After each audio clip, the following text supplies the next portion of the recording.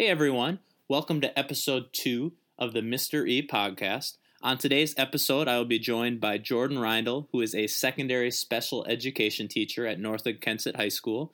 And on this episode, we're going to talk about education costs, paychecks, and job benefits. How are you doing today, Jordan? Oh, not too bad. Getting a little stir-crazy sitting in the house, but other than that, I'm doing all right. Yeah, it's not the nicest day outside. A little windy out, but... Right. Alrighty, so let's get started. I guess we'll start off with where you're at now. Do you always want to be a teacher, or do you have other career aspirations as you left high school and went to college?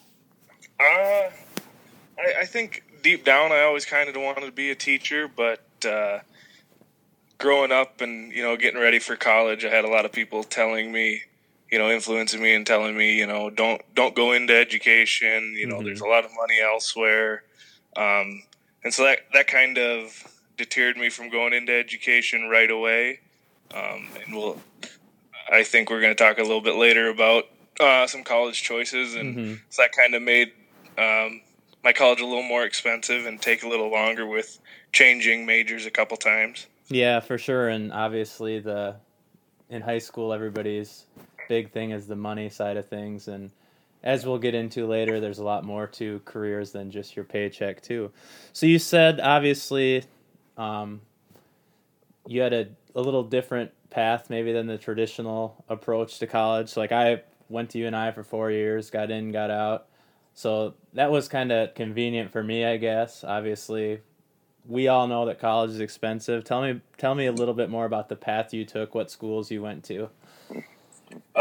Well, there's quite a long list here, but right out of high school, when I was graduating, the wind turbines were kind of a big thing in the area. They were just coming around, and everyone kind of pushed that. So me and a couple guys from Northwood all went into that program. So I did a year at NIAC in the wind turbine program, and then I kind of knew early on in the program that it wasn't going to be the best fit for me.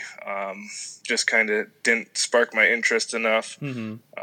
So then after that year, me and my roommate moved down to Iowa City, and I got the bright idea that, business, you can make a lot of money going into business. So went down to Iowa City and business, down at Iowa, and Kirkwood or Hawkeye down there are pretty big. So did a year of business, and then kind of had some things go on down in Iowa City job-wise that brought me back around to really understanding what I wanted to do. Yep.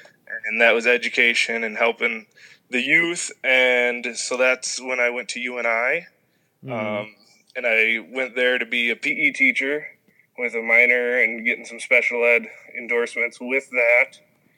And did a year and a half there, and then came back and lived at home and went to Buena Vista Online and was a para and wrestling coach while I finished up my teaching degree. Okay. Yeah, definitely. I know I'm guessing we can both agree to this too. One of the big reasons that I went into teaching, and I'm sure you as well, and most other teachers for some coaching as well. And obviously you've done a lot of that throughout, and I think it helps kind of balance out the workload of what we do on a daily basis too by being involved with coaching. I agree.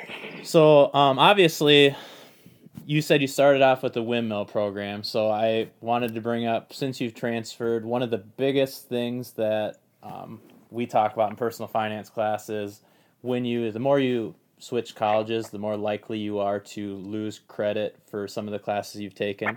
So did you have any issues with credits transferring as you went from school to school?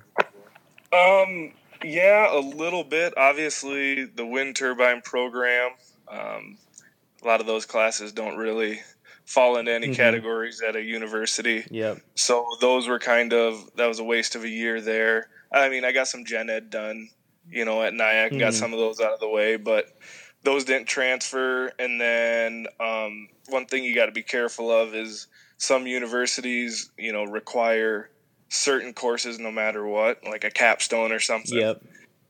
So even going from Hawkeye in Iowa to UNI, even though you have some of those required courses or all your required courses done at one university.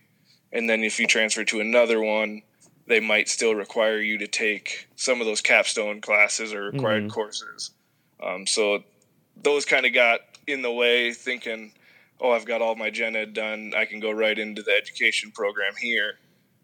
Just a few extra classes that I didn't anticipate for. Yeah.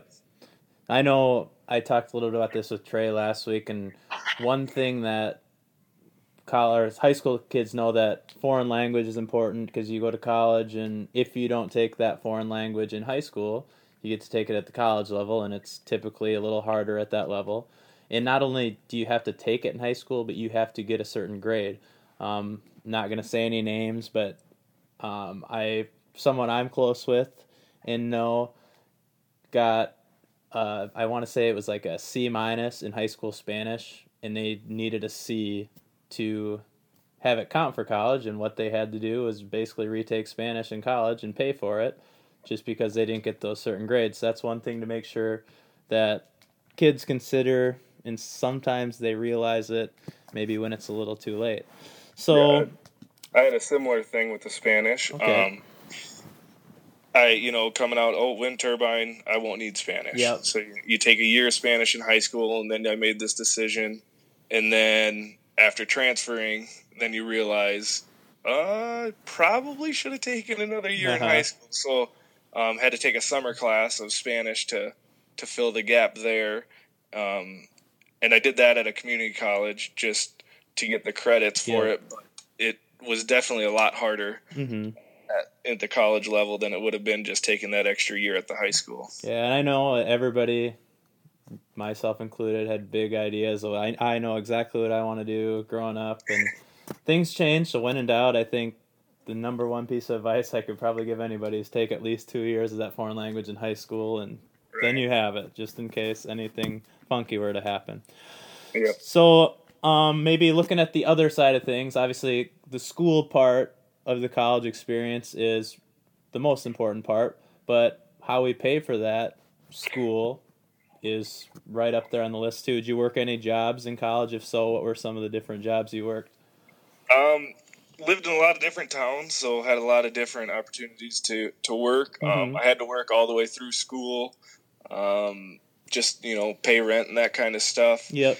I worked at Buffalo Wild Wings in Mason, in Cedar Falls. I worked at Park Place Event Center, setup guy, so I was setting up weddings Friday, Saturday, and then during the week it was more meetings. And that worked great with my college schedule because all the weddings were, you'd go in at midnight and tear down and then set up for the next day.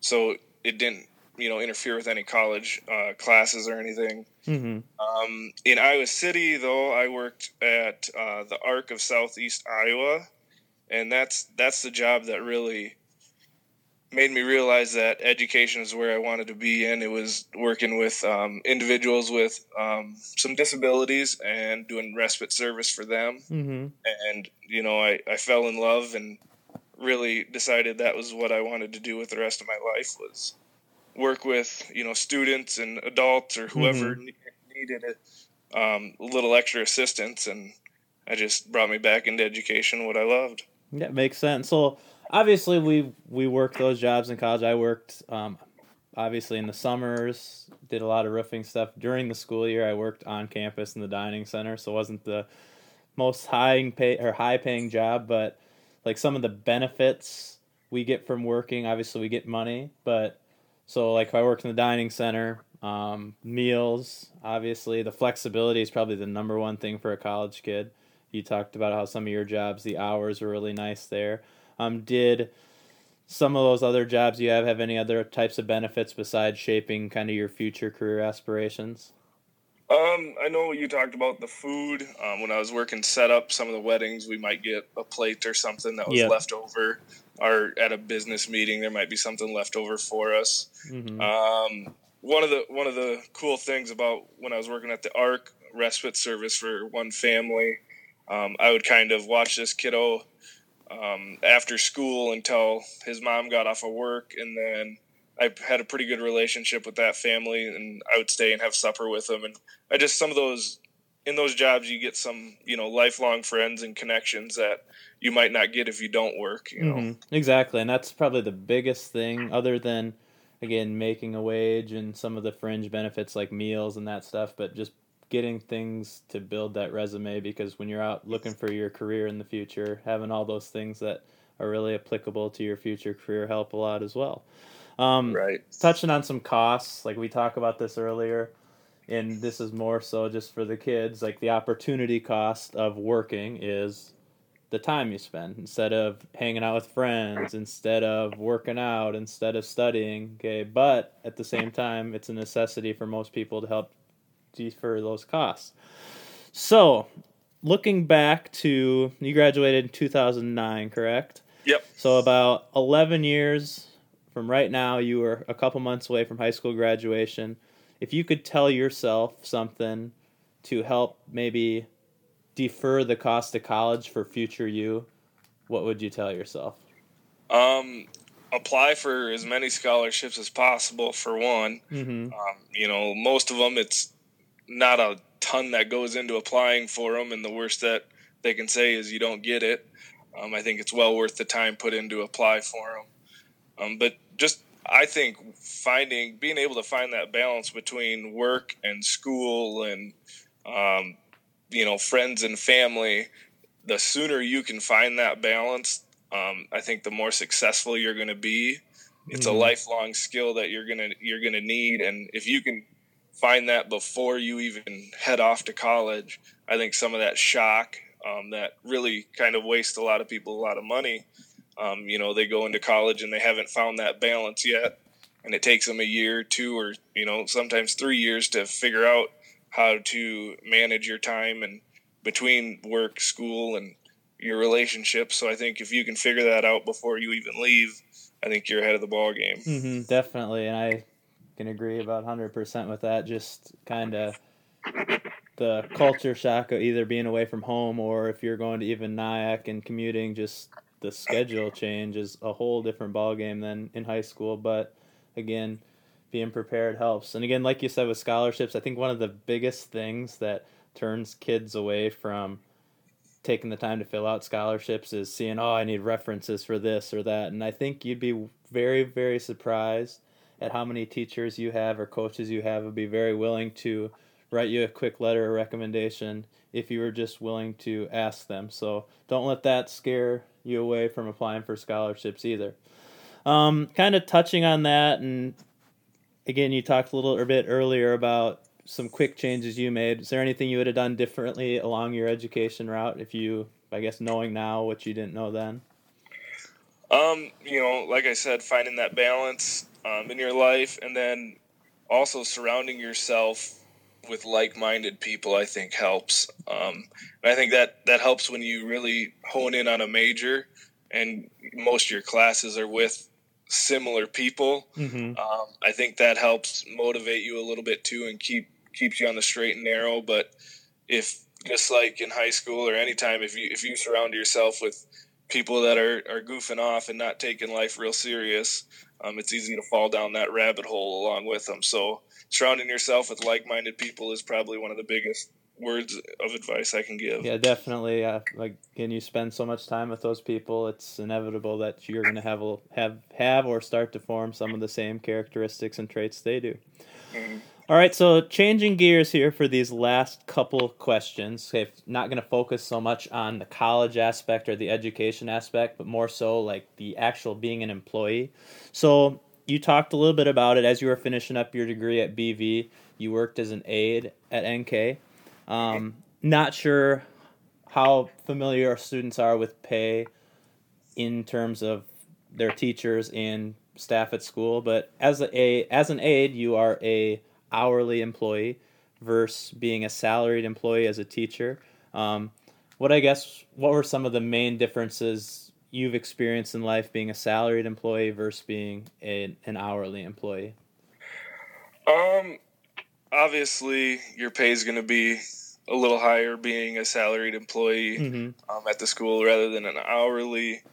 But times like right now, a salaried employee kind of has, a fallback.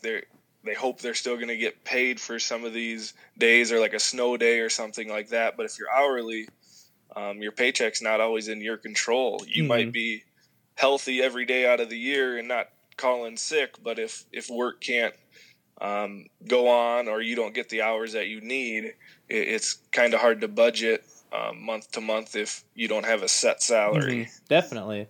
And the same probably could be said with like coaching, for example. If you were to calculate your coaching salary and divide it by how many hours you work, it'd probably be pretty sad at the dollar per hour you'd actually make with that time. So salaried at times as well, if you're spending a lot of extra time at work, right, that's going to have its negative sides too. So something to consider as you guys look for careers in the future.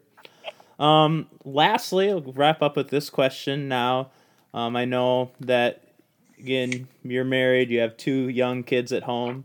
What are some benefits or job benefits that you look for in a career? And how has that changed from maybe when you were starting out without any kids to now where you got that family at home? It's a different world when you have a wife and kids. You have a lot more to think about than just yourself. I think, health insurance is a huge one.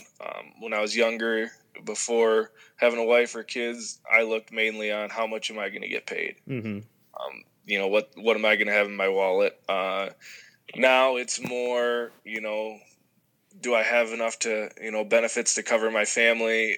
Do we use my wife's benefits, my benefits, depending on your employer? Different coverages are better than other employers. So, health, dental, vision, those go a long ways. Maybe does my company, put into a retirement fund? Do they match? If I'm going to put in a certain dollar amount, are they going to match that?